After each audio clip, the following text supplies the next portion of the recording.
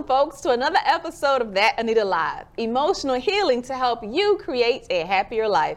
I'm Anita, your host, and this week we're learning how to avoid toxic dating. 33% of baby boomers are single, and 1 in 10 online profiles belongs to a baby boomer. Dating is rising among those 45 to 64, but has the dating game changed? Is it different from when we dated in our 20s? Here to enlighten us on the new phenomenon, because it's new to me, and give us some tips to identify and prevent toxic dating is Dr. Unia Pettis. Yes, Welcome, I'm glad Dr. to be here. Pettis, how are you?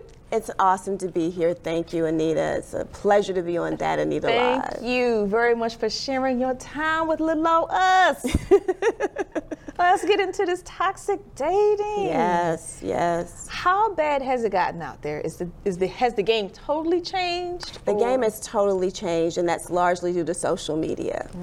You know, you're working, you don't have a lot of time, and so you're going on the internet, you're looking for love, you're surfing. If you're Christians, you're doing Christian Mingle, blackpeoplemeet.com, whatever it is. Some people are downloading the apps. But the thing that's most important to realize is you're still dating representatives. And so I'm here to tell you how to avoid meeting toxic people. And if you get entangled with one, I'm here to tell you how to get out of it. All right, let's hop into this. Okay, so let's start from the beginning. Where does one go? We mentioned online. What's next? You know, you meet online, you exchanged emails or instant messages, whatever. You go online, you set up your profile, you use a good photo or 2 or 3. The term catfishing is a problem though, because you know, at 45, you might not look like you did at 25, but some sisters want to put up the 25-year-old photo. And believe it or not, some of the brothers put them up too. Girl. So the first thing is notice the trickery. If the picture looks like it was 20 years old, then it probably is a 20-year-old photo. Okay. And he's not going to look like Denzel with the six-pack. He's going to have the 2-liter, maybe bald, but still wants you to look like you're the Coca-Cola bottle. So the first thing is post a real picture and respond to a photo that looks like it's a real person. Don't go out with someone without telling people who you're meeting and meet at a public place. It's about safety. Yes. Don't invite that person to your home. Tell them where you're working. Give them your real number. Yes, don't use your real number. So at what point does all of that come into play? Say we talked online for a while. You're talking online, and what happens is dinner. almost like emailing. You're going back and forth. You're getting to know. They'll tell you, "Hi, nice to meet you. What kind of activities do you like? Do you have children?" In your profile, you screen out things. So you tell them whether or not you're interested in someone who has children. You can even talk about the weight and the height. You can put it all on there, like order a man or order a woman. But when you're ordering, just like at the restaurant, haven't you ordered a dish and it's come back and it wasn't exactly what you wanted it to be? Well, you can't always send back your date. So once you go out with the person, everyone, of course, is putting out their first best foot. So you should meet for tea or lunch. I always recommend in a public place. But again, tell your girlfriend, tell a coworker, let them know you're going to meet Tony, you're going to meet Susie, whoever this person is at this place. Because you don't want to meet someone who's a serial killer, who's, going to catfish you, kidnap you, kill you, Amber Alert you. And you say meet him there, which means he does not come to pick me up. Don't pick, and you stay in the parking lot or get Uber or somebody to drop you off. Don't let them walk you to their car either, because then they get your tag, they can look you up. You have to be safe in this new 21st century. Technology allows us to be exposed to so many things. And so also do a Google search. Do image search. You can put in the image of the photo that they send you, and it'll say reverse image search. So you can find out if that person really is Anita Washington or Unia Pettis. Oh, girl, I'm here to give you the tea. Yes. I believe in being an FBI when you're trying to find that person. So do all of those things. Go on the first date, keep talking to them. Then if you build up to second or third date, go to a public Let's place. say I'm sitting there in the public place, we're meeting for lunch, and in No, walks, not lunch, tea or coffee. no, the person that meets me doesn't look anything like. That's when you give them the church finger. You always be very polite, but you always have some place to go and to get back to work. That's why you have your girlfriend already call you 5 minutes after you're going to be there, because you want to make sure that A, she or he knows that you're on the phone, and that they know you're meeting someone, you know. And so then you can say, oh, what? I got to get back to work. Oh, I'm so sorry. It's a pleasure meeting you, but I've got to go back to work. But it's been nice meeting you. And you go block that person, delete everything that you had, and never respond to their messages again. Because if they're going to come and misrepresent themselves physically, they're already sending you a sign there's something else down the road. Red flag. Red flag. Now let's reverse that. And let's say we met for tea or coffee, had a very nice conversation, and he was exactly the person that he presented online. Then that's a green flag that you What's can next? proceed, but with caution. Okay. Continue to talk. Get to know the person more. When you're talking to people, you can text or you can email. I don't recommend listening to their voice a lot, because if you like me, I'm a voice person. So if you got one of those Barry White voices, a Luther voice, I might get caught up and confused. Mesmerized. Girl, I might get mesmerized. So I don't want to hear your voice too much. I want to know how you're talking. How do you articulate your points? Can you put two Ask sentences me about together? my day. What did you do today at work? So you want to find out, can they have a conversation? And can they talk about more than you're pretty and where we going to go for this and all that kind of stuff? But I don't believe in dating. I believe in courting, because I'm a minister. So I want to know, what is your relationship with God like?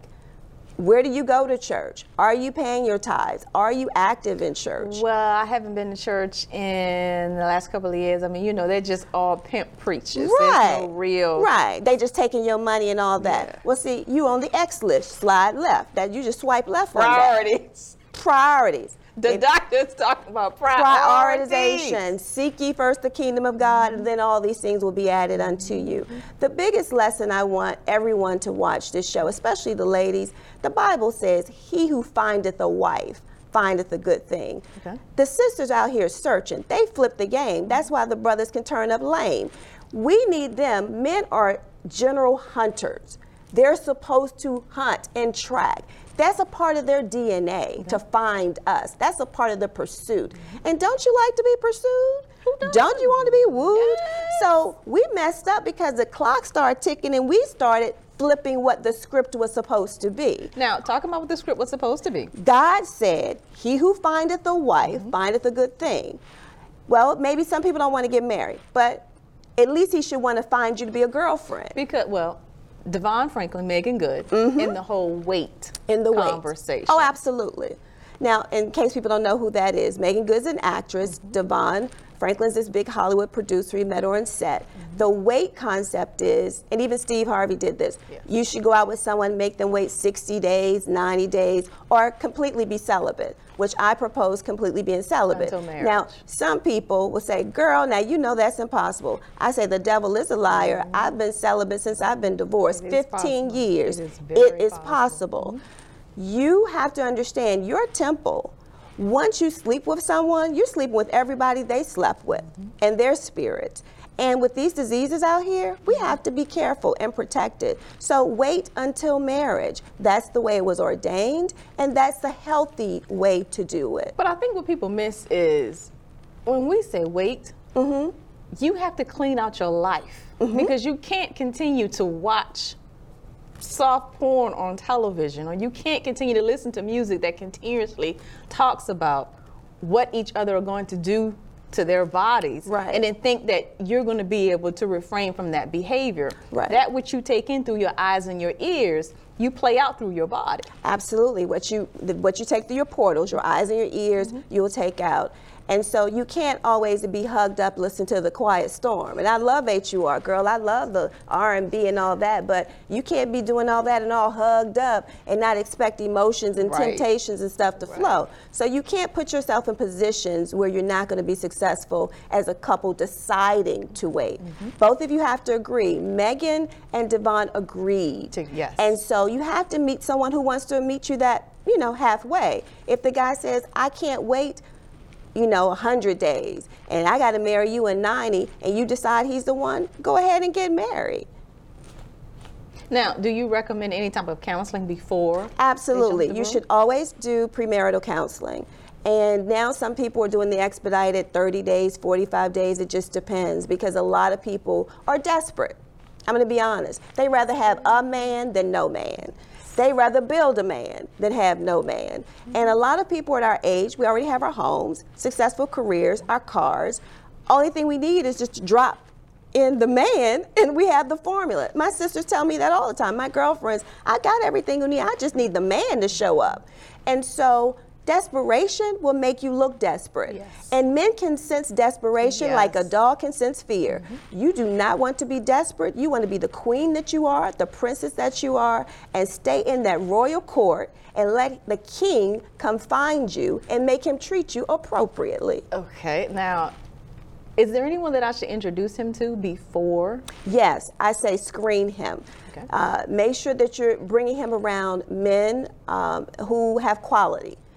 Men of caliber. If they're not in your family, it can be co-workers, big brothers, that type of thing. Also around females that can pick up things and, find out if he's going to hit on your girlfriend too. When you walk away from the table after eating, he might say, oh, can I have your number? Because you never know what's going to happen. Just for instance, no shade, but an example, because we all know this person. How did Mary J. Blige miss the poor character in Kendu? No shade, I don't know. It's probably love, because love is blind. Girl, we've all been there. Really? Love is blind. Love is blind.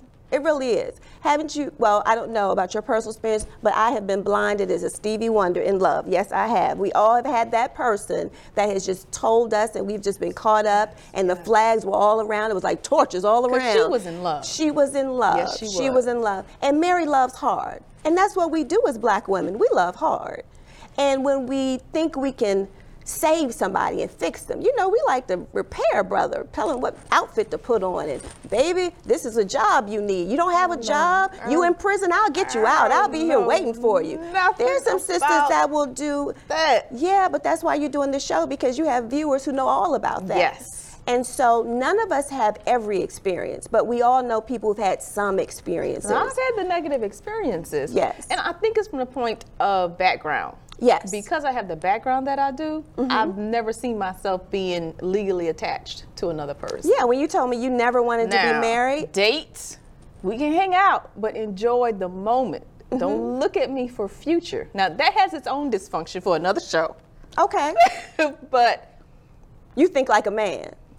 Pretty much. But that's good, because you know what you want. It's okay to know what you want, because that's perfectly fine. That's not dysfunction if that works for Anita. But if you want a man and you want a good man, you need to read the books by the men like Steve Harvey and others, because they can tell you how men think. Yes. Men, we do think differently. Yes, we do. act differently. We're emotional. Men don't talk and think the way we think. And we think they do and they don't. So you need to read up so you can find out. We'll be right back to learn more about toxic dating. Now that we've gone through the dating process and we've gotten you to jump the broom, then what happens?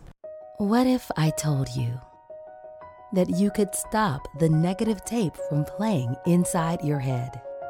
What if, with 7 simple steps, you could leave the pain of the past behind and live every day as your true, authentic self? It is possible, and you can do it. The ebook, 7 Simple Steps to Beat Emotional Baggage, How to Become Whole, Healed, Healthy, and Happy, shares how to resolve emotional baggage. And feel free to live true to your own personality, spirit, and character. Transform negative thinking into positive thinking and become equipped to boldly face your past and resolve emotional pain.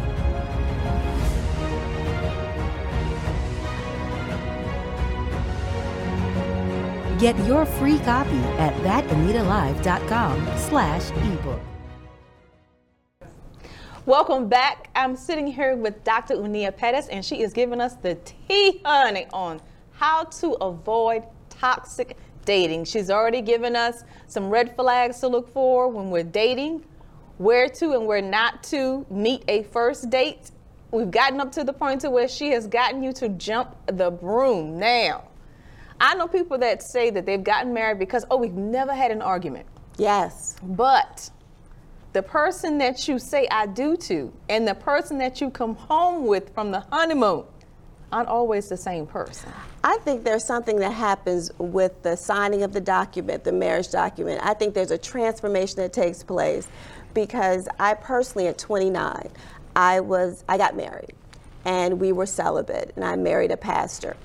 And we never had an argument when he was my boyfriend or my fiance. Wow. Perfect 2-year relationship, 1 entire year of premarital counseling, everything fine. The day of our wedding, the very night, he kicked me out of the honeymoon suite, cursed me out, and he told me that I looked like S.H.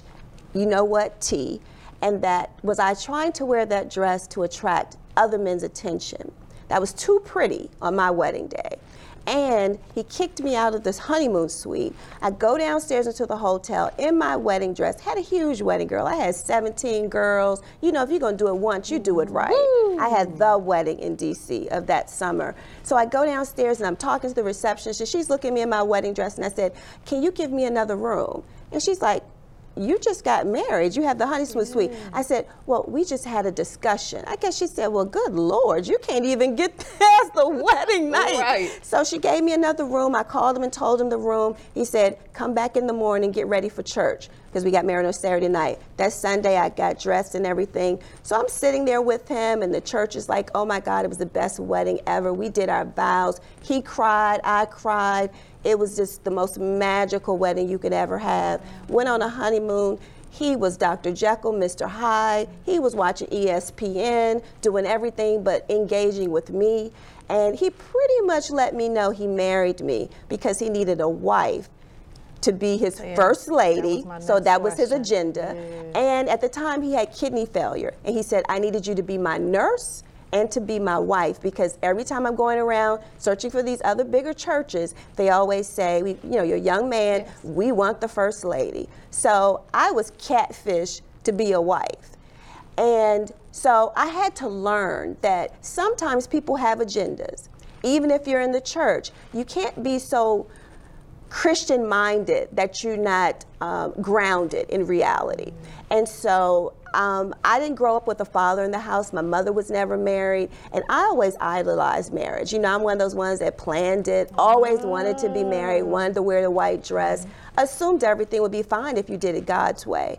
But it ended up being verbal abuse, emotional abuse, and then it turned to entirely 6 years of a total physical abuse, from breaking bones, bruising ribs, constantly getting beat, constantly getting cursed at, stuff getting broken. I was in school. He would break my laptop, tell me I couldn't go. But everything was fine on Sunday when it was time for you. Oh, of course, because we were sitting next to each other just like you and I.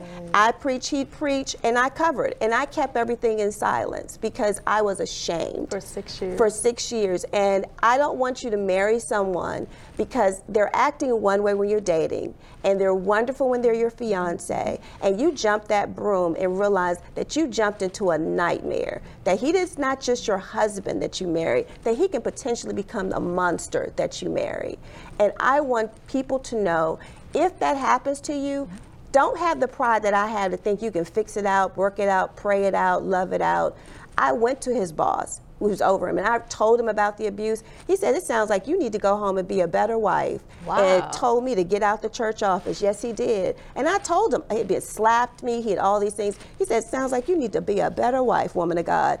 And so I'm learning, okay, so it's acceptable for this person to do everything. And it doesn't have to be a pastor. It can be a construction worker, because it's power and control. The guy can be unemployed.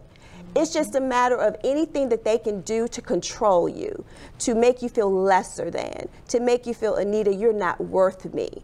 But at the same time, if you leave me, I'll do this, this, and this. Sometimes he would say he would kill himself because he loved me so much. And then after he would beat me, you made me do it. I love you so much. I could never lose you. And so dating is serious because I'd rather be by myself and be happy than be with someone else and be miserable. I remember Luther had a song that I'd rather have hard times with you than, good times by myself. That's a lie. I'd rather be good by myself than have a hard time with you. So if somebody finds themselves in this situation, what is the safety plan? How do they get out? The safety plan for escape, I want you to remember this number. If you can put it up on your screen, it's 1-800-799-SAFE. And that's 7233. That's the National Domestic Violence Hotline. No matter where you live in the country, they will patch you into free local resources. You'll get a counselor, you'll get the sheriff, the police, whoever come to your door.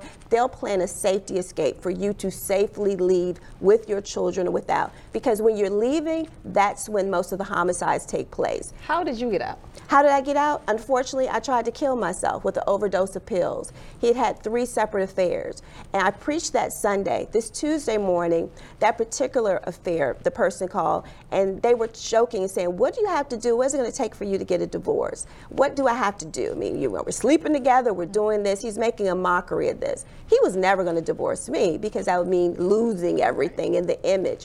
So I took an overdose of pain pills and sleeping pills, and nothing but the grace of God allowed me to survive that. I called him and told him it was over. He said, when I get home, you're going to get it. Now I knew that was going to be the final beating because I never disturbed him at work. And so he was very frustrated. You calling me at work and you're going to tell me about this affair? Child, please. So I knew I had to kill myself because I was going to end up in a closed casket. My mother wasn't even going to recognize me when he finished with me. But by the grace of God, I ended up, he took me to the emergency room. They pumped my stomach. I didn't know my name, Anita. Couldn't tell you I was a pastor's wife. Couldn't tell you I was pastoring. Couldn't tell you I was a doctoral student. Couldn't tell you Bill Clinton was president. They said, ma'am, you are now institutionally, you've gone crazy. They put me on a bed like you're in jail. I've never been arrested for anything, never even had a parking ticket. Flat bed, just laying there, no sheet, nothing, because you're on suicide watch. But it was the best thing that ever happened to me because I never went back to him. I went through my therapy. I did the work, as Iyanla said, filed for divorce, and yes, I left him. Thank God. Yes, ma'am. And here to share the story with us today to help other people get out of their situation. Yes, and so my misery became my ministry. God birthed something called Nobody But God Outreach Ministries. And I wrote a book, a bestseller, my memoir, telling my shame. Because God, it took 4 years, and I thought I didn't want anybody to ever know the secret. Only immediate family knew, And God said, no, you're to tell the story to save lives. Like this show is to save lives and to help people emotionally heal and to get to wellness. And so no matter how far you've gone, no matter what you've done, you might have had abortions, you might have been a crack addict, heroin addict, you might be watching this right now saying, I've been through some crazy things and I've done some things that nobody can understand. I'm telling you, get up from that pity party and get you some help and realize this is a new day, a new year, and God has birthed something purposefully in your life. And don't let any man, woman, boy, or child tell you you're anything other than a queen. Amen. So let's say she's gotten out. Yes. But she's now receiving the text messages, the phone calls where he just calls and hangs up, doesn't leave a message. Well, if you go 30, to 40 times right, a day. if you go to a safe house, he can't contact you anymore. And that's what I recommend. That's why you should call a professional. Call 911 or go to 1-800-799-SAFE. They'll put you in a safe house so that you won't have communication at all, and that you'll get a protective order, restraining order, all those kind of things. So the communication cuts off. Because for some women, they have kids. They do have kids. Your kids can go to the shelters with you. But he gets to maintain contact with the children. No? Not during that time. That's why you have a restraining order. That's why law enforcement is so important. If you just go to your mama's house or your girlfriend's house, he knows where your mama is. He knows where your girlfriend is. Mm-hmm. And what is he going to do? Keep calling, ringing the phone off the hook. And then a lot of the time, or go to your job. And those people are going to say, go ahead, go on back. You know you got the kids by him. He's going to be better this time, Anita. And then I'll end up burying you 7 months later, looking at your casket because you went back one time too many. Yes. A lot of the things, while you're looking, a lot of times people say, well, why do people stay? Because people want to know, well, if you're getting abused emotionally or verbally or even physically, why do you stay? A lot of people stay because of fear, because that might be their only source of income, because of low self-esteem. They don't think they can do any better. They have children. They have a job. They don't want to leave, everything, their house, their home.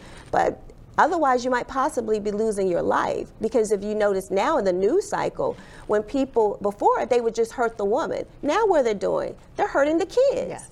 They're killing the kids and then killing themselves. So there's no justice that can be remedied because you can't even go take the person to court. The family now has lost everything. Yes. And all you have are memories and pictures. So if you can't be strong enough for yourself, be strong enough for those who love you. Be strong enough to say, I don't want my mother or my father or my sisters or my brothers or my nieces or anybody, my coworkers, to miss me because I was afraid to leave this person. And now there are a lot of lesbian and homosexual relationships as well. So we have to talk about the new scope of life that's out here. And the fact that in this area, you can be legally married to someone in same sex. I'm finding that people are, because they feel sometimes there's always a taboo and people are talking about them anyway, they won't call for help. I don't care what type of relationship you're in. You deserve to be loved, to be safe, and to be treated with respect. So call for help if you're in immediate danger, 911. Otherwise, call for a place like the National Domestic Violence Hotline. Yes. There are people like myself who are advocates, who are survivors. We'll come there, we'll be there for you, we'll walk you through the process. We go to court with you, we go to the doctor's appointments with you, we go to schools with you to get your children to therapy. We do the whole thing, we do the walk with you. You're not alone. Now, one question before we wrap. On another spectrum, a lot of people tell women, if you're not married by 30, 35, then it's just not going to happen. You might as well give up on that. What is your take on that? Well, I'm 49. I've been divorced 15 years, and I'm not married again, but I do want to be married. But whether I am ever going to get married again, I'm still going to be Dr. Unia Pettis, one of the baddest chicks you've ever met. And I'm going to be fabulous. And you have to say that to yourself. Get your own affirmations. Look in the mirror and look at yourself and tell yourself, even when you don't believe it those days, I'm worth more. I deserve to be happy. I deserve to be whole. Work on yourself first. Don't try to always find somebody to fill a gap. They shouldn't be filling a gap. You should be whole, trying to meet another whole person so you can live a whole life together. And with that, what say you, America? Can a person find love after 45? If you do, ensure that it is a healthy relationship. Use the tips and techniques that Dr. Unia Pettis has given us as tools to protect your peace. There is nothing more precious than having your own peace. To reach out to Dr. Pettis, find her on Twitter at Dr. Unia Pettis. I'm Anita, your host. Be sure to check out thatanitalive.com for where and when to watch our next episode.